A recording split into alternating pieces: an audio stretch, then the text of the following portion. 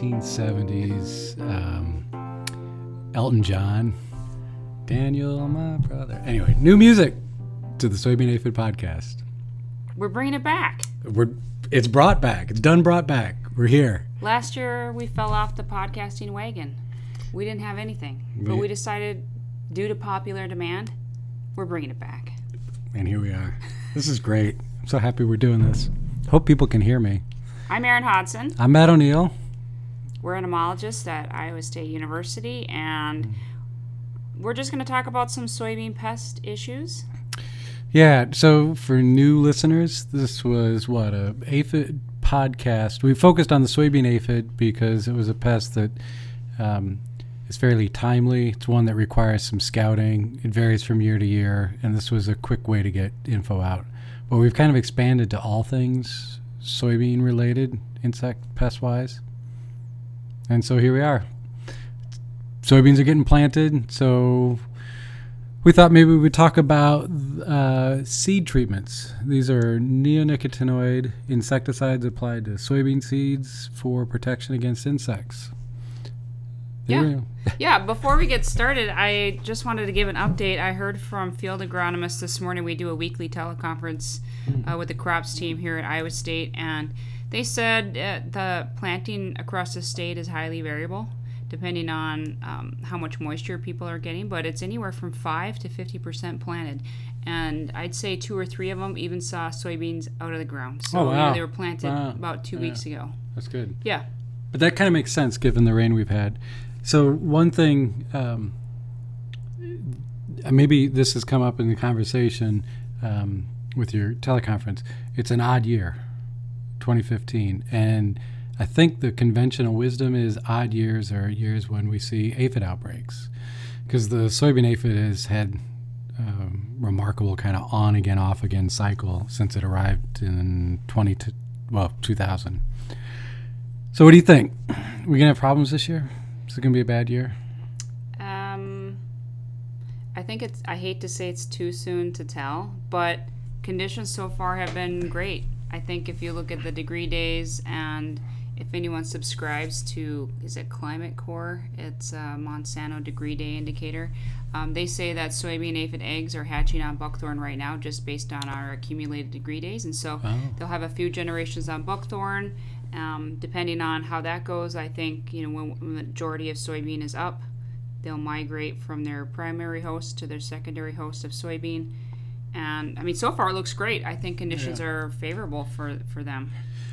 Yeah, so one thing to think about is a recent paper that came out in Applied Ecology.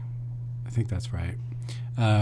It was co-authored. Lead author was a gal out of Michigan State University, Christine Belay. She summarized the aphid data for the Midwest United States going back to 2000. And she showed this on again, off again cycle. But she showed that somewhere in 2008-9, those outbreak years stopped really being as bad as they were in the first 4 or 5 years of the aphids' arrival establishment in the United States.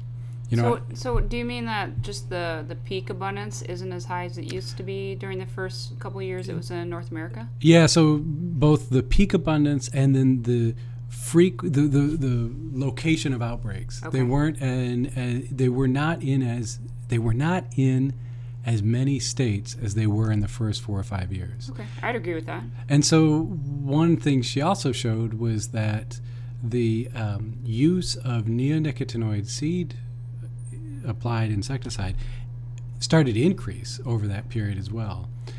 And she suggests that although the seed treatments don't prevent outbreaks, their widespread use across most of the Midwest may be offering an area-wide management, such that when, like you said, these aphids are about to leave buckthorn and go to soybeans, well, if they go early in the year, those soybean plants have this insecticide in them, and it kills them off.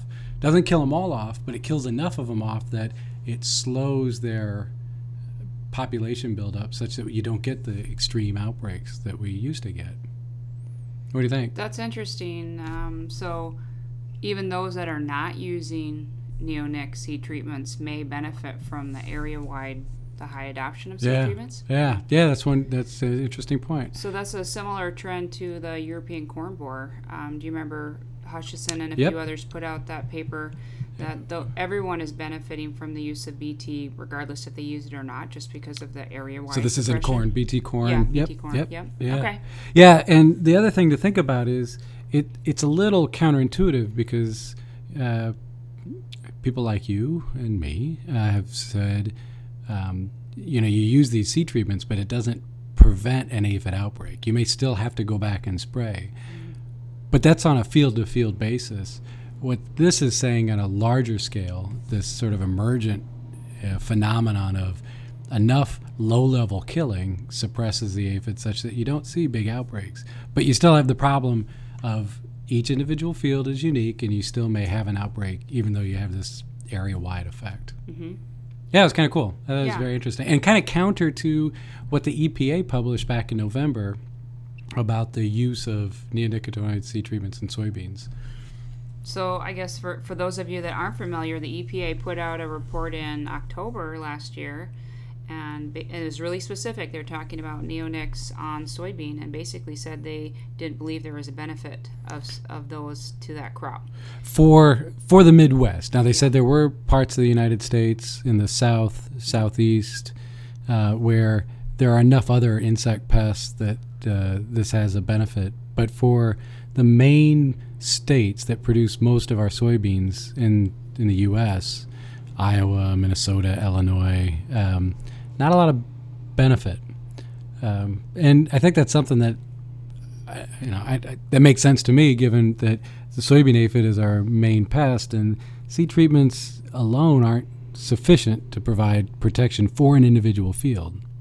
So, does that make sense to you too? It makes sense to me. And so I've never seen a situation where seed treatments can prevent an aphid outbreak, and in that case you need foliar insecticides to protect yield, but we have seen it in our efficacy evaluation and also some small plot work that we've done on a regional basis where seed treatments can reduce the amount of cumulative aphid days or aphid exposure that plots would experience in a season. I just realized what we have talked longer about this than probably any other podcast in the history of podcasting.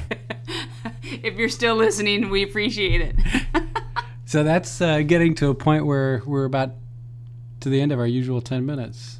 Yeah. Should we call it a day and return next week? Yeah, our goal is to try to do this on a weekly basis to give you guys a heads up on what we're hearing and seeing, not only in Iowa, but in some of the surrounding states. Sometimes those more southern states experience problems first. We want to give you guys a heads up. And as we progress throughout the season, we'll just, scouting tips, thresholds.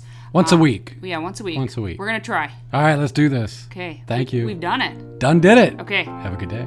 See ya. Bye.